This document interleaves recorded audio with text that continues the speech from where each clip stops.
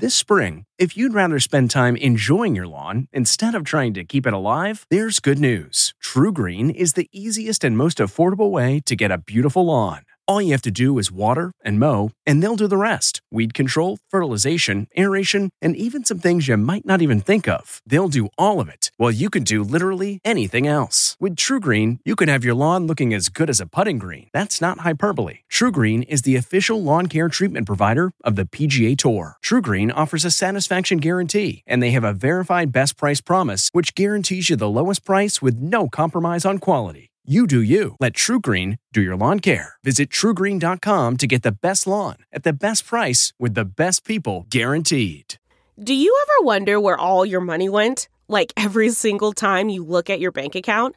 Honestly, it's probably all those subscriptions. I felt that way too, until I got Rocket Money.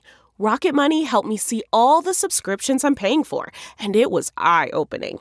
Between streaming services, fitness apps, delivery services, it all adds up so quickly. Rocket Money is a personal finance app that finds and cancels your unwanted subscriptions, monitors your spending, and helps lower your bills. Rocket Money has over 5 million users and has helped save its members an average of $720 a year, with over 500 million in canceled subscriptions. Stop wasting money on things you don't use. Cancel your unwanted subscriptions by going to rocketmoney.com/Wondery. That's rocketmoney.com/Wondery. rocketmoney.com/Wondery. The Angie's List you know and trust is now Angie, and we're so much more than just a list. We still connect you with top local pros and show you ratings and reviews, but now we also let you compare upfront prices on hundreds of projects and book a service instantly. We can even handle the rest of your project from start to finish. So remember, Angie's List is now Angie, and we're here to get your job done right. Get started at Angie.com. That's ANGI, or download the app today. Today's CBS Sunday Morning Podcast is sponsored by Tough Shed. Start dreaming of a backyard season and how great it could be with a durable, attractive new shed, studio, or garage from Tough Shed. Use our online design tool at toughshed.com, then let our building experts handle the final details, delivery, and installation. Nobody has what Tough Shed has. Make this the year of your backyard. Give us a call, stop in, or design online at toughshed.com. Dream, design, and build with Tough Shed.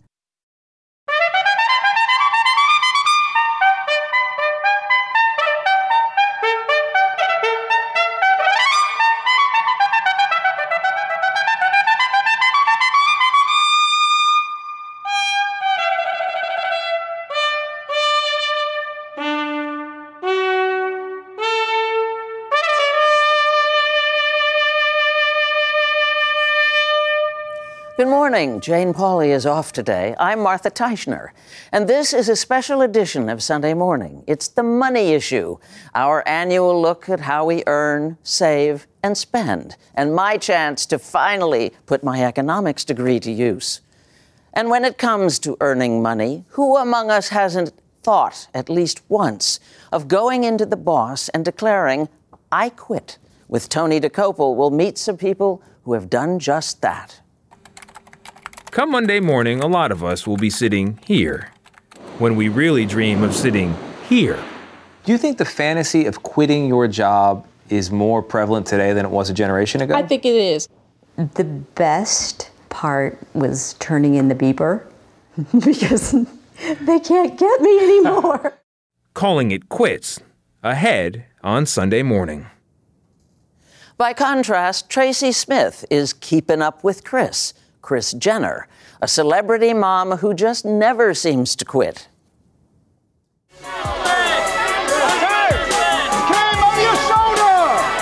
Love them or not, the Kardashians have built a billion-dollar empire with little more than hard work and tenacity, both of which they probably learned from their mother.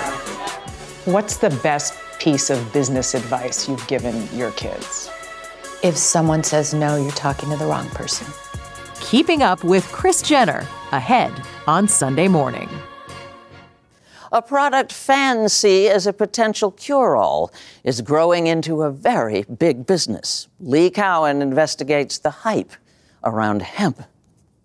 You've likely heard about CBD.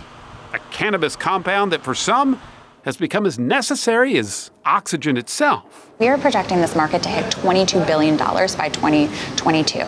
And this market had almost no products. Nobody knew what it was even 2 years ago. Is it a fad, a curiosity, or is there potential for something much more?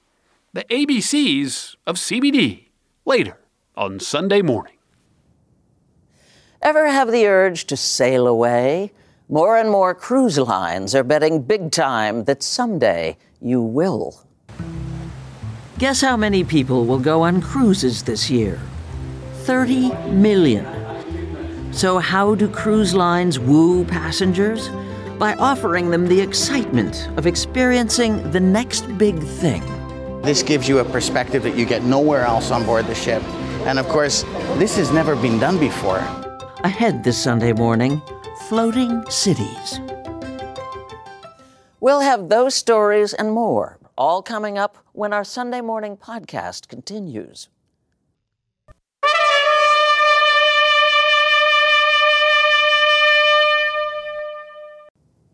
Not that we're recommending it, mind you, but more than a few disenchanted workers these days are mustering up the gumption to tell the boss, "I quit." So how's that working out for them? Our cover story is reported by Tony DeCopel. In 2009, Bill Murphy Jr. landed a top-level law job, making big bucks. But when he showed up for work, I realized pretty quickly I wasn't the right person for that spot. What was it about a competitive six-figure income wasn't attractive to you? Yeah, I know that's a question a lot of people would ask. That's right. On his very first day, Murphy already wanted out. I recall going to the orientation and, one of the speakers got up. "Hi, I'm John Smith. I've been here for 21 years and 3 months, so that means I have, 8 years plus to retire." And that became a running joke with a few of the other speakers that got up. But that's not really what you say if you love your work and you really want to come in there every day. So rather than count his own days behind a desk, he did something you won't find in most career playbooks. He quit. On day 2, telling his boss, "I am really very sorry. I can tell that I made a big mistake in accepting this job." The move was radical, but the mindset not so uncommon.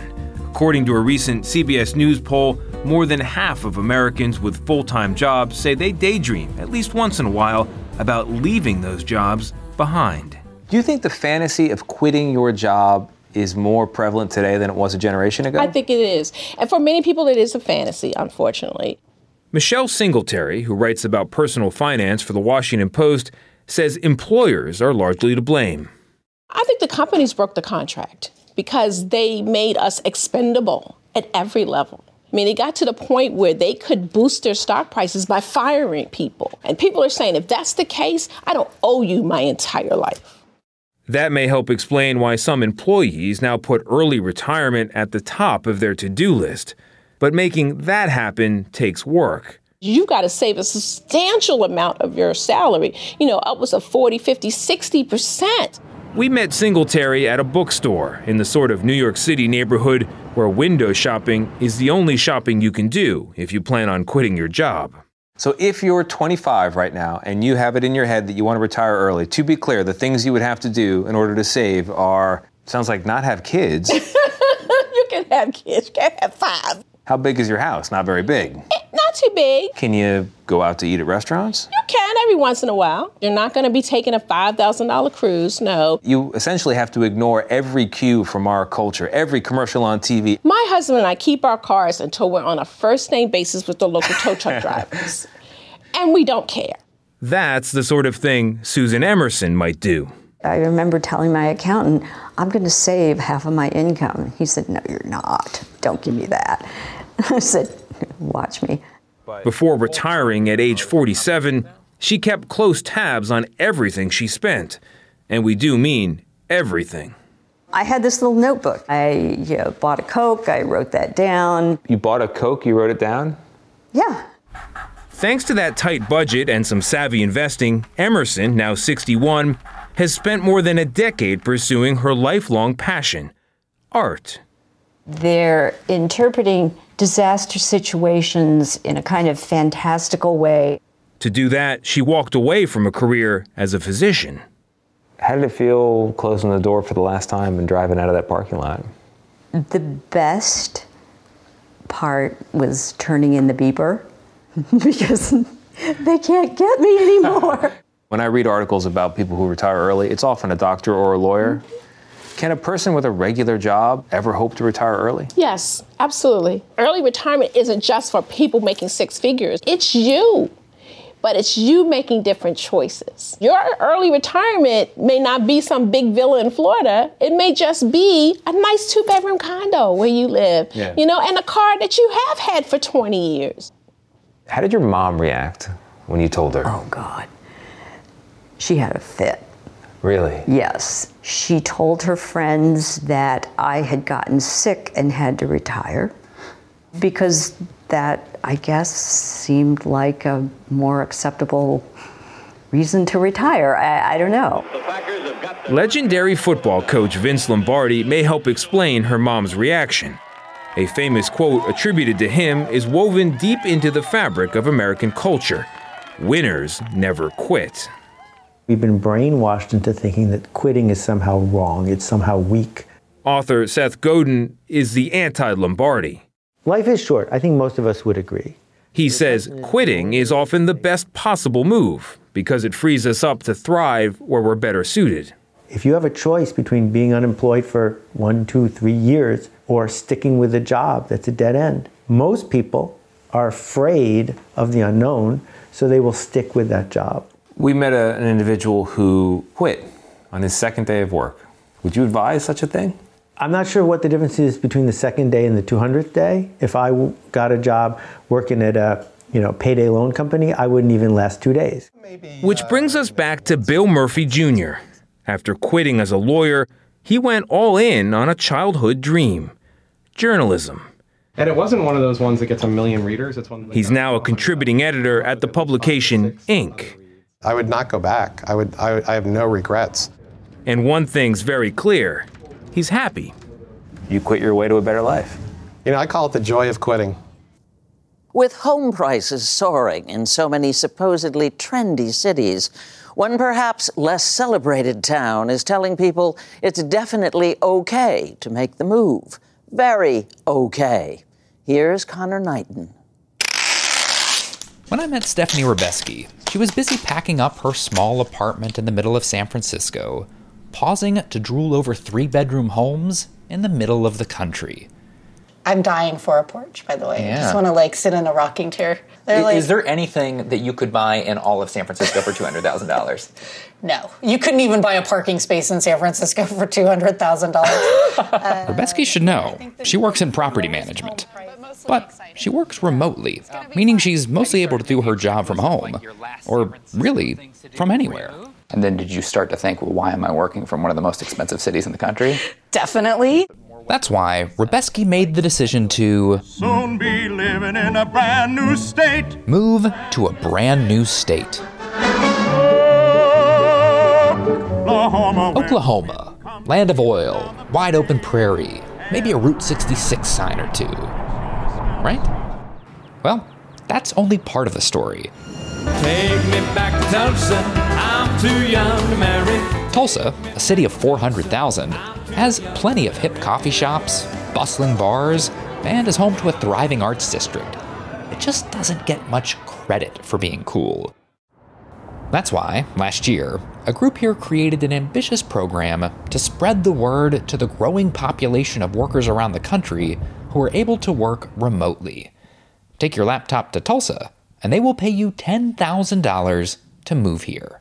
I think that going after remote workers allows us to identify really talented individuals who have the flexibility to work from wherever and show them what Tulsa has to offer them. So you're originally from New Mexico, right? I am, yeah. Are you? Erin Belsley is the director of Tulsa Remote, a new initiative backed by the Tulsa-based nonprofit George Kaiser Family Foundation.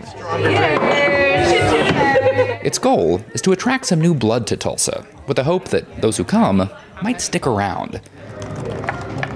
In addition to the $10,000 paid out over the course of a year, The program offers free communal office space and networking opportunities with other new arrivals. And do you have group meetings there, or is it more? Yeah, we do like our... Javier Ruiz is a content writer for a language learning website. He had been living in New York, but he was ready for a change of pace when he applied to the program. It feels like it's time to calm down or not be as in the hustle and bustle. You get older and you kind of want to think about what are you going to invest in for your future. In Tulsa, Ruiz can easily afford a house. He's one of 100 remote workers who were accepted into the program's first year. There were more than 10,000 applicants who came from a wide array of industries. Obviously, there's a large focus on technology, but healthcare was a huge area. We had a couple patent attorneys who applied, who have the ability to work from wherever. We have a Harlem Globetrotter. I don't know if you heard about her. Lily Thompson is one of the newest members of the Globetrotters. She was drafted right after college. Her new career is going to take her all over the world. I can live anywhere and fly in to the games whenever I'm needed. And so I had just a blank slate in front of me of where to go. For Thompson, the $10,000 bonus was certainly a selling point, but she was also looking for a city where she could make a difference. People move to Los Angeles all the time, and it's like a tiny drop in a puddle. But maybe with this Tulsa Remote program, myself and the other members of our cohort can come in and really have a big positive impact on the city. That would be pretty cool. But in a city of 400,000, can 100 new recruits actually make a difference? Tulsa Remote is spending over $1 million betting they can. I think that 100 people can make a difference, for sure. And I think that when those 100 people are so excited about making an impact and so ready to be part of a community, and you have a community that's so ready to welcome them, that there is plenty of a chance to have a huge impact. When you told your friends that this was something you were thinking about doing, what was the reaction like? They were like, Tulsa? Like, why are you going to Tulsa? But if the program succeeds, Aaron Belsley is hoping remote workers will soon be asking a different question. The people that live here are incredibly gracious and welcoming. There's plenty of opportunity, there's space. Why not Tulsa? In other words, You're doing fine, Oklahoma, Oklahoma, okay.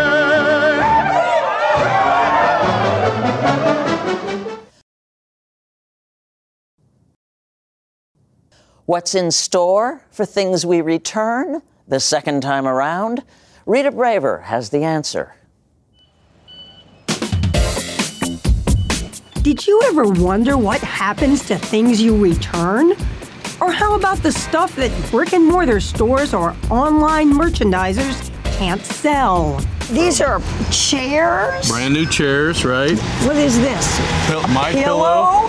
That's right. It's literally everything from diapers to dinosaurs and anything in between. Curtis Grieve knows what will happen to all this stuff. You've got some paper goods here. He's a vice president of Inmar, which has 25 facilities and 5,000 employees around the country devoted to processing and reselling goods for what's known as the secondary market. And you're thinking, this is juicy stuff, I can get rid of this? Money.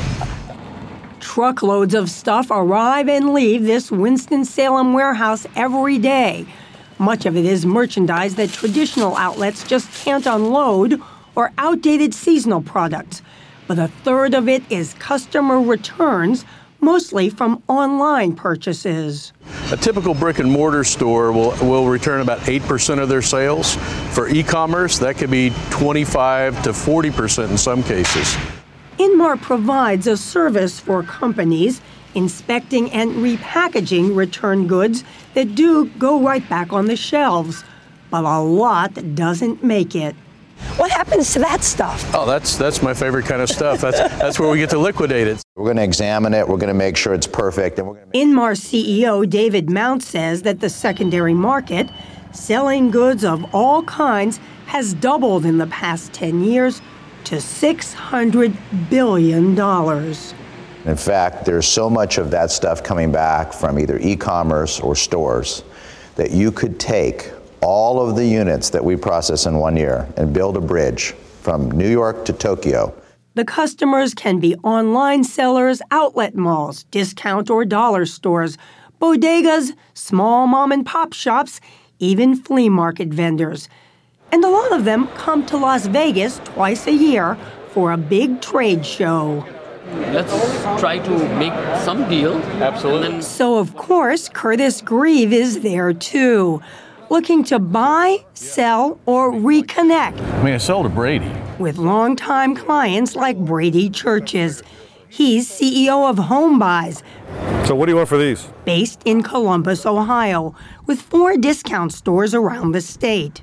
We love to buy the treasures and pass the savings on to our customers. That's the most fun. What's over here? What's this over We here? watched him snag close to 400 jackets in just a few minutes. These are a buyback. All returned to a major retailer. I'll buy all those. Okay. Yeah. Thank you. Thank you. I appreciate it. Okay.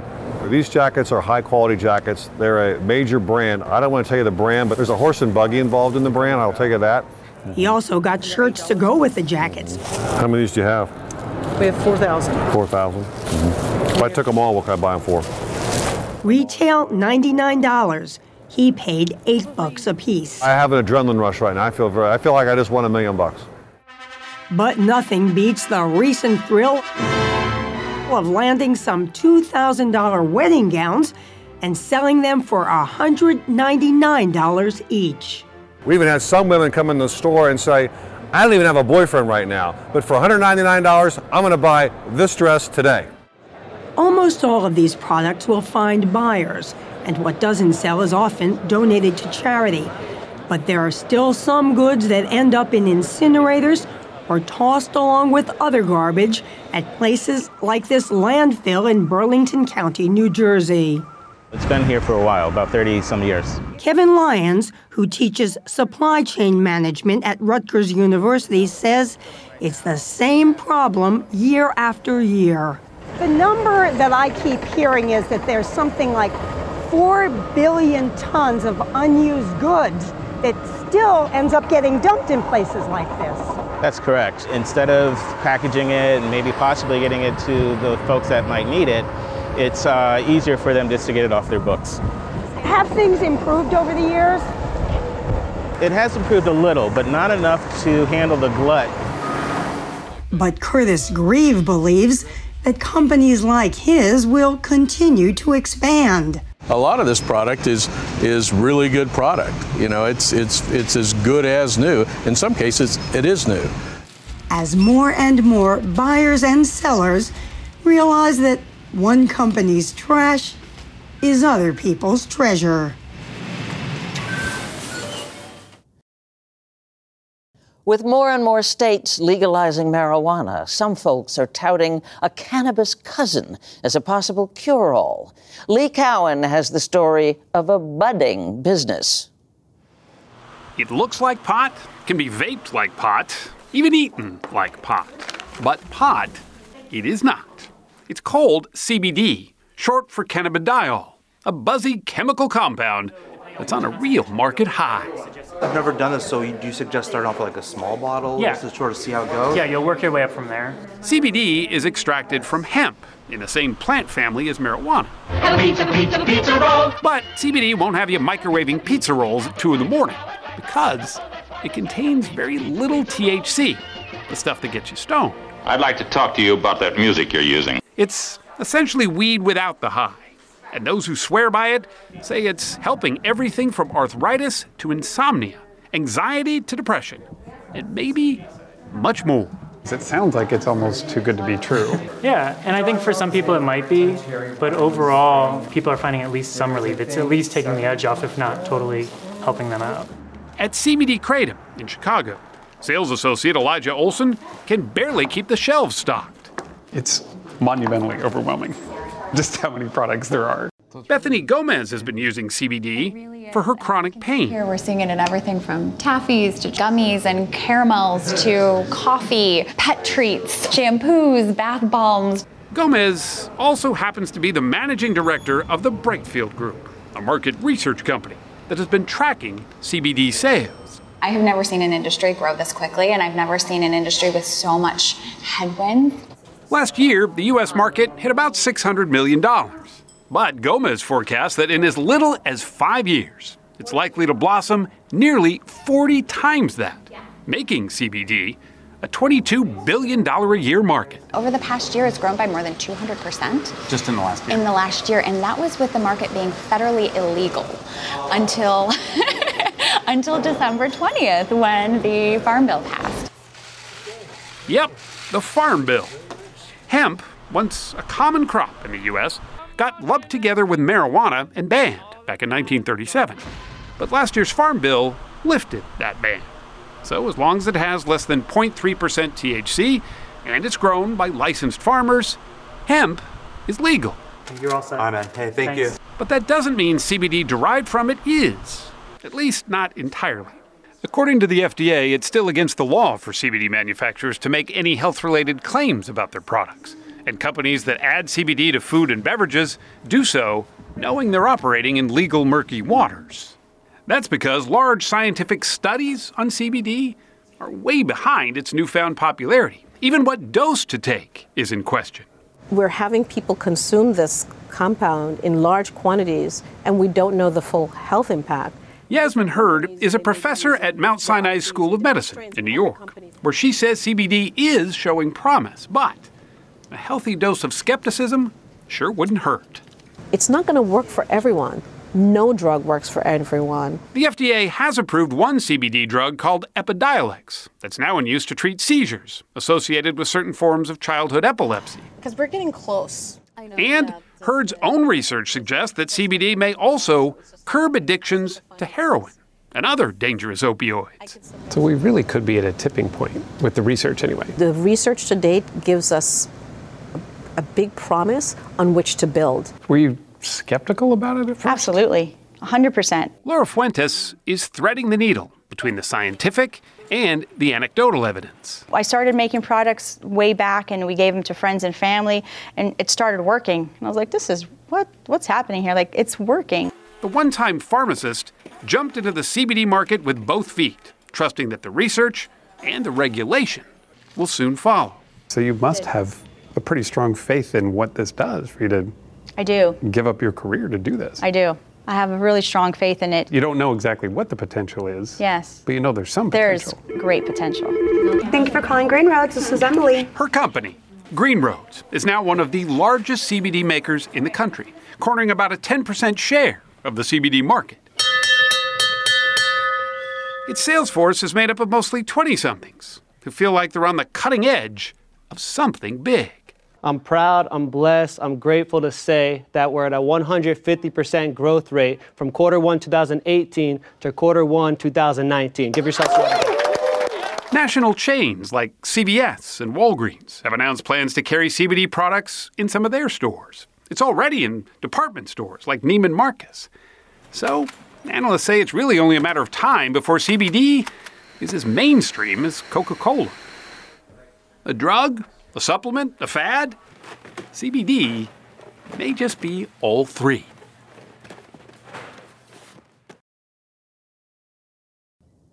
To hear captains of the cruise ship industry tell it, their fleets are on course toward ever more lucrative waters. Time for us to sail away. Behold the Edge, Celebrity Cruises' brand new billion-dollar baby. Yup, that's what it costs to build a cruise ship these days, often even more. 30 million people are expected to go on cruises in 2019, in spite of well-publicized outbreaks of disease at sea, freak accidents, even tragedies, like the toddler who fell to her death earlier this month. The number is up more than 12 million from a decade ago. And we're still just scratching the surface. Richard Fain, chairman and CEO of Royal Caribbean, Celebrity's parent company, knows a growth industry when he sees one. In the United States, for example, only about 3% of Americans take a cruise in a given year. And if you go to Europe, it's less than half that level. If you go to Asia, it's a fraction of even that level. Royal Caribbean's Symphony of the Seas is the world's largest cruise ship at the moment. Capacity, more than 6,600 passengers, 2,200 crew. It's 5 times the size of the Titanic. Together, the big three, Royal Caribbean, Carnival, and Norwegian, carry nearly 80% of the world's cruise ship passengers. The competition between them has been like an arms race in which size matters. So back in the 70s, the concept was, let's design a ship that's essentially like a yacht. By the 1980s, we were saying, let's design something that's much more like a hotel and has nicer rooms, nicer places to go, more things to do. And today, we're talking about this should be more like a city. So, bigger, bigger, bigger, bigger. Why? The larger ship gives us some economy of scale. We could just take it in as more profit, but then we weren't giving them anything new. And new is the name of the game. So Royal Caribbean says it sinks about half what it makes from those economies of scale into innovation. Walk in, come on in.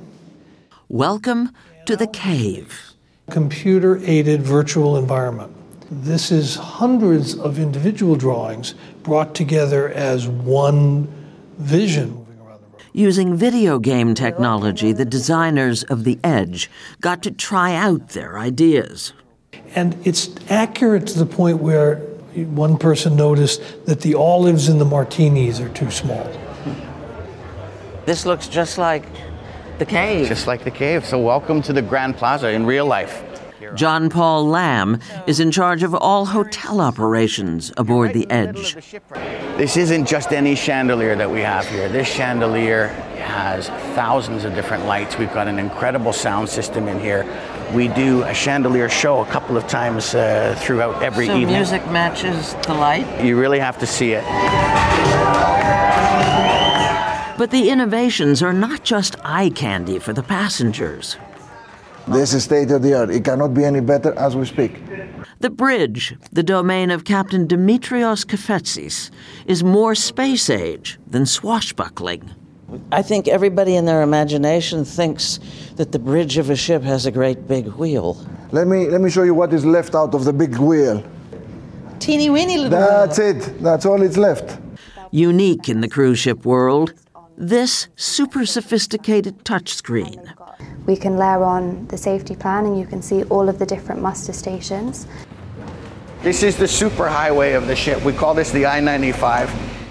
Ever wonder what goes on below the passenger decks?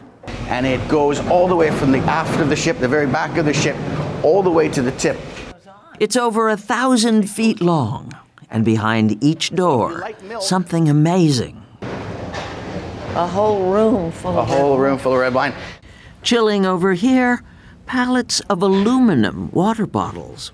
So when we launched Edge, we made a commitment that we were going to eliminate all single-use plastics on board. In an industry not known for environmental responsibility, The Edge has its own recycling operation. There's a sewage treatment plant on board, too. But what attracts passengers is that next big thing. This is a first. There is no ship in the world that has put a platform on the side. The magic carpet. A 90-ton platform that levitates up and down the side of the ship. We can take it all the way up to deck 16. We can bring it down here to deck 5, or we can take it right down to deck 1. You're on the edge of the edge. You're always looking at the ocean. That's what makes the ship special in the design. Not a bad place to watch the sunset.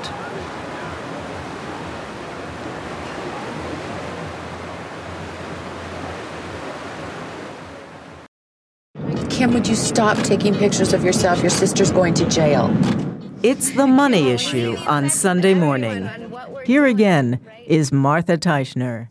Keeping up with Kris Jenner and her thriving television daughters is a job custom made for Tracy Smith.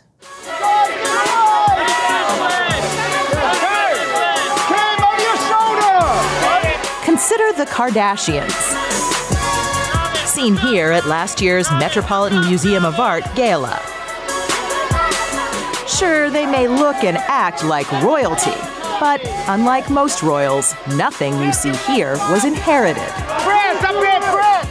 everything they have, from the glittery earrings to their pedicured toes, was earned through good old American marketing. We love what we do. And if there's any parallel to royalty here, it's maybe that the Kardashians have a queen.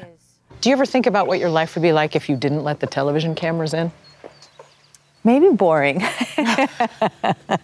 At 63, Kris Jenner is the matriarch of the media and merchandise empire, one that she, quite literally, gave birth to. All right, we're ready. No. For much of the past 12 years, Jenner and her children have been living in the public eye. Okay, Kim, it's your world. I just live in it. Through their E-Network TV series, Keeping Up with the Kardashians. My earring's gone! Are you Oh my God, I'm gonna cry! I have an earring! It's a reality show. But the realest part is that it's been a massive launch pad for her daughters. The Kardashian-Jenner sisters have hundreds of millions of followers on social media, a TV show in more countries than the Peace Corps, and a collective fortune bigger than the Kennedys, built on things like makeup, clothing, and personal endorsements. How much of their business, how much of the money that your daughters bring in is based on their endorsements of products on social media? Well, my girls are constantly getting offers to post something for a company or a brand on social media. So they have a fee for a post or a fee for a story, a fee for Facebook, a fee for, they have a fee schedule. Can you give me a ballpark on the fees? It's different. It's all over the board. I mean, it's definitely six figures. And sometimes if it's Kim or if it's Kylie, it depends on really what it is. Is it more than six figures if it's Kim or Kylie? If it's a pharmaceutical product, if it's something that you're going to drink or ingest or put on your body, or and that was more than six figures? Maybe.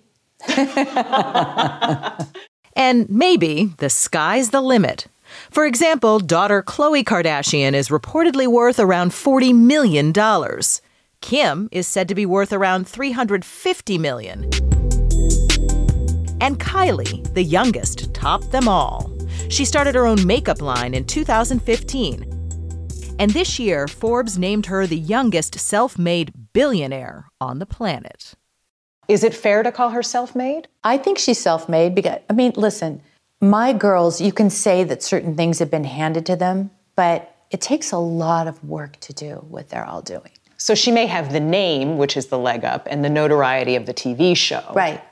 But the money is all hers. Right. We're talking about money, and the money she's made is her own. It began with her own savings. She put her own blood, sweat, and tears into it. It was her idea. It was amazing what she did and what she showed us, the rest of us, how to do it.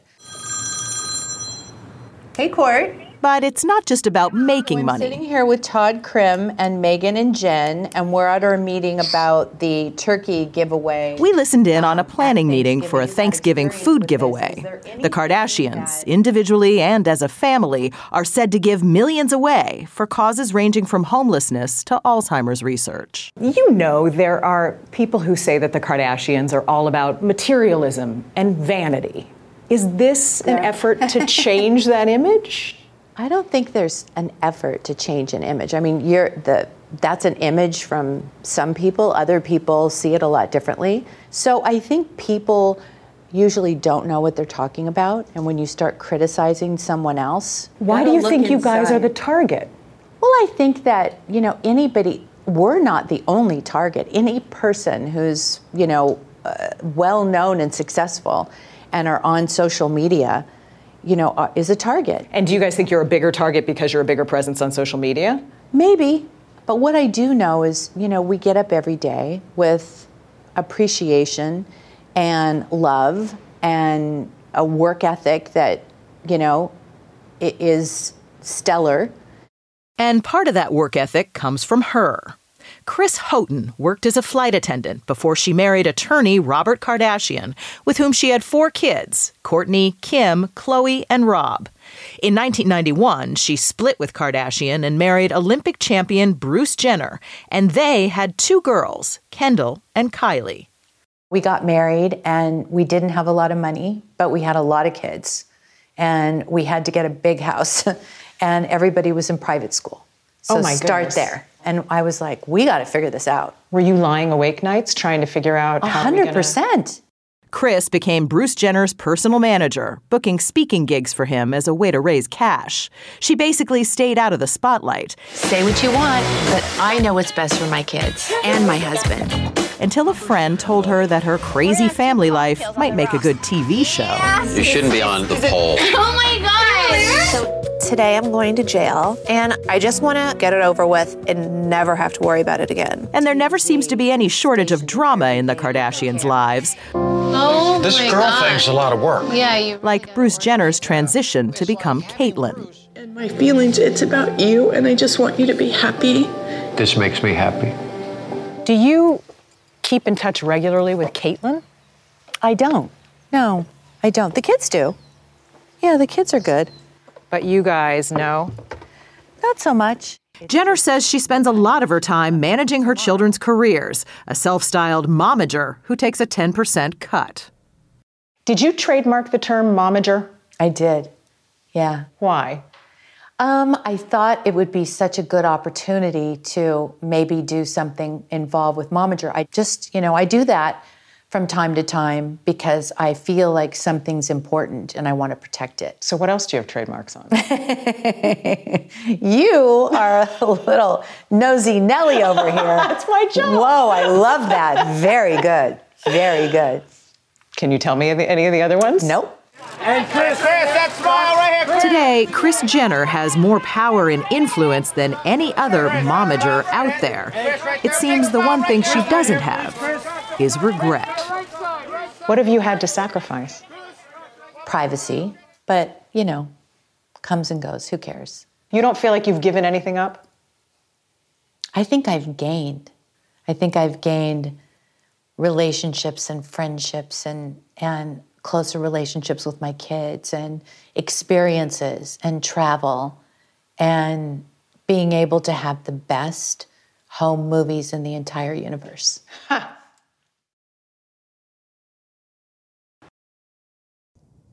To open a locked safe, possibly filled with riches, David Pogue tells us you need a pro with exactly the right combination of skills. In the movies, safe cracking looks like this. In real life, it's a little calmer. Alad Israeli is one of New York City's most accomplished safecrackers. It's taken him 15 years to get this good. It is true that you don't know what's inside this safe. I don't.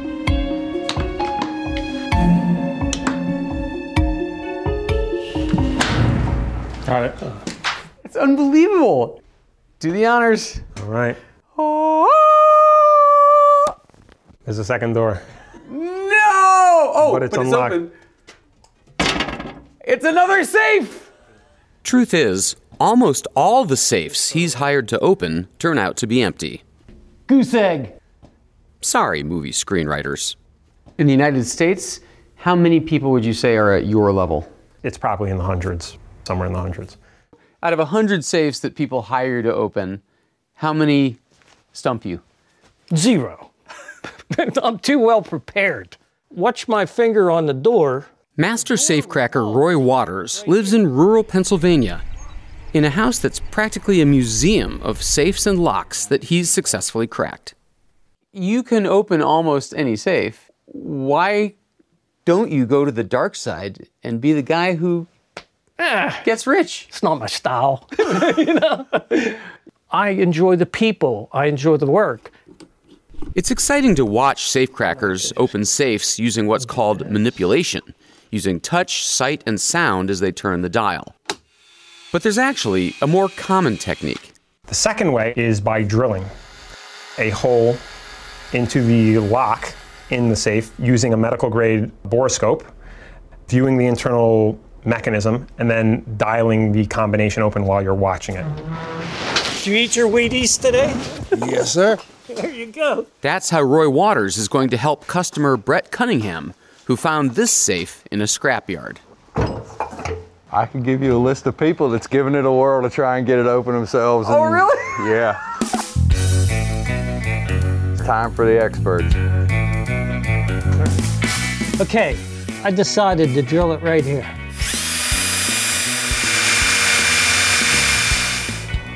And you probably prefer not to have people asking you questions while you're working, right? Oh, no, it don't matter. There you go. I unlock the lock, you open your own safe. Hey, and it's gold bars, cash. Empty bank bags.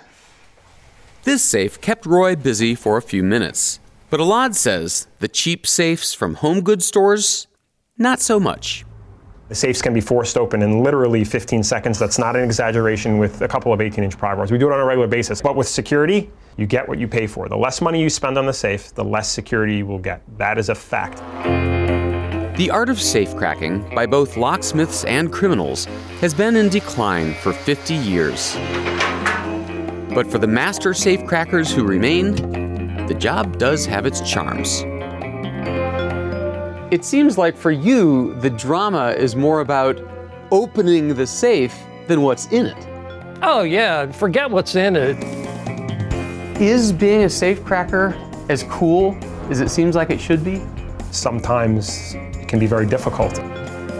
That challenge is what keeps it interesting.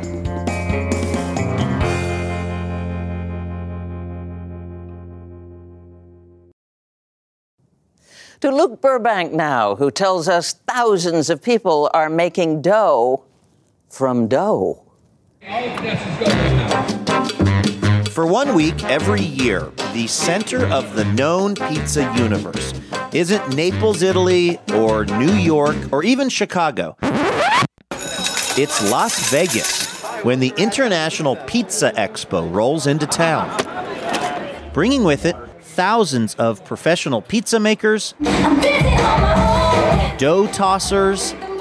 All right. One TV reporter nervous about his waistline. Let's do a little before weigh-in. And lots of aspiring pizzaiolos, which is Italian for people hoping to grab their slice of the pizza business. Well, I've always loved baking, and my 4 boys and I, we would every Friday make pizza. It was our Pizza Fridays. People like Sherry Neal. Her dream of opening a pizzeria started back when she was living in a small Oregon town, working as a baker. And I would get requests for pizza because we just didn't have a great pizza place. Neal came to Vegas to join the ranks of the 42,000 or so people in the U.S. that own independent pizza parlors. And she's learning it won't be easy. There are just so many pitfalls in opening a place that it's amazing any place succeeds. In fact, according to recent studies, more than half of restaurants that open fail in the first few years. But Scott Sandler's shop, Pizza Head, in St. Louis, is one of the success stories. And he's come to the expo to extol the virtues of all things, vegan pizza. Vegan and vegetarian is just growing like crazy. Sandler, who used to work on Wall Street, managing a very different kind of dough, was also teaching a class on what he calls restaurant math. A lot of people get into pizza and they're romantic about it, but they don't know what the hell they're doing. They don't know margins. Anthony Falco knows margins and industry trends and really just about every aspect of the pizza business, and it's knowledge he'll share with you for a price. Because, you see, he's an international pizza consultant, which, yes, is really a job. Most of the people say, like, that's awesome. I wish I had known that was a job and I could do it. And I'm like, oh, it's really easy. Just spend 10 years working 80 hours a week building one of the most recognized pizza brands in, the United States. Falco got his start at influential pizzeria Roberta's in Brooklyn, New York, and has now helped open restaurants on 4 continents, part of the global pizza industry, which is worth an estimated $144 billion, which is a lot, considering it's often sold at just a few dollars a slice. You can go pretty far on sauce and cheese. Like, the combination of hot cheese and sauce is pretty epic. And you throw pepperoni on there. When they say bad pizza is still pretty good, that's what they're talking about, is the cheese sauce combination. the cooking of the delicious pizza is like the easiest, funnest part. Consistency, operations, like running a well-tuned machine is, really the hard part. But the key, Falco says, to really, really good pizza is its base, the crust. Is this the perfect food? Yeah, this right here, this pizza, this exact pizza is the perfect food. You know what I mean? Just kind of like, okay. No, man, you got veggies, you got herbs, and look, there you go, no tip sag. No tip sag. Yeah, cheers. Aspiring pizza shop owner Sherry Neal has been thinking about her crust for years, literally. We're going to do a sourdough, and my starter, which is called a mother, is about 14 years old, so it makes an excellent crust. Oh, wait a second. The dough that you're going to use for your restaurant, you've had the beginnings of that dough for 14 years. Yeah, it's like my fifth child. You have to feed it. Whenever we moved cross country, and it was in the car with me the whole time. I fed it every day. Oh, Korean barbecue chicken. Speaking of well-fed, I'd been feeding myself pizza for 3 solid days. And finally, it was time for a reckoning. And after 3 days of pretty much continuous pizza eating, oh boy. The result was a pleasant surprise, actually. Just a couple of extra pounds. Who knows? Maybe it is true what they say, that what happens in Vegas really does stay there. One can only hope.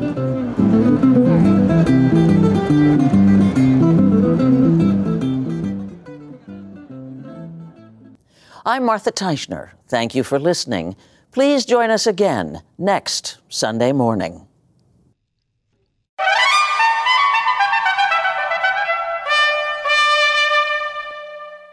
If you like CBS Sunday Morning with Jane Pauley, you can listen early and ad-free right now by joining Wondery Plus in the Wondery app or on Apple Podcasts. Prime members can listen ad-free on Amazon Music. Before you go, tell us about yourself by filling out a short survey at Wondery.com/survey.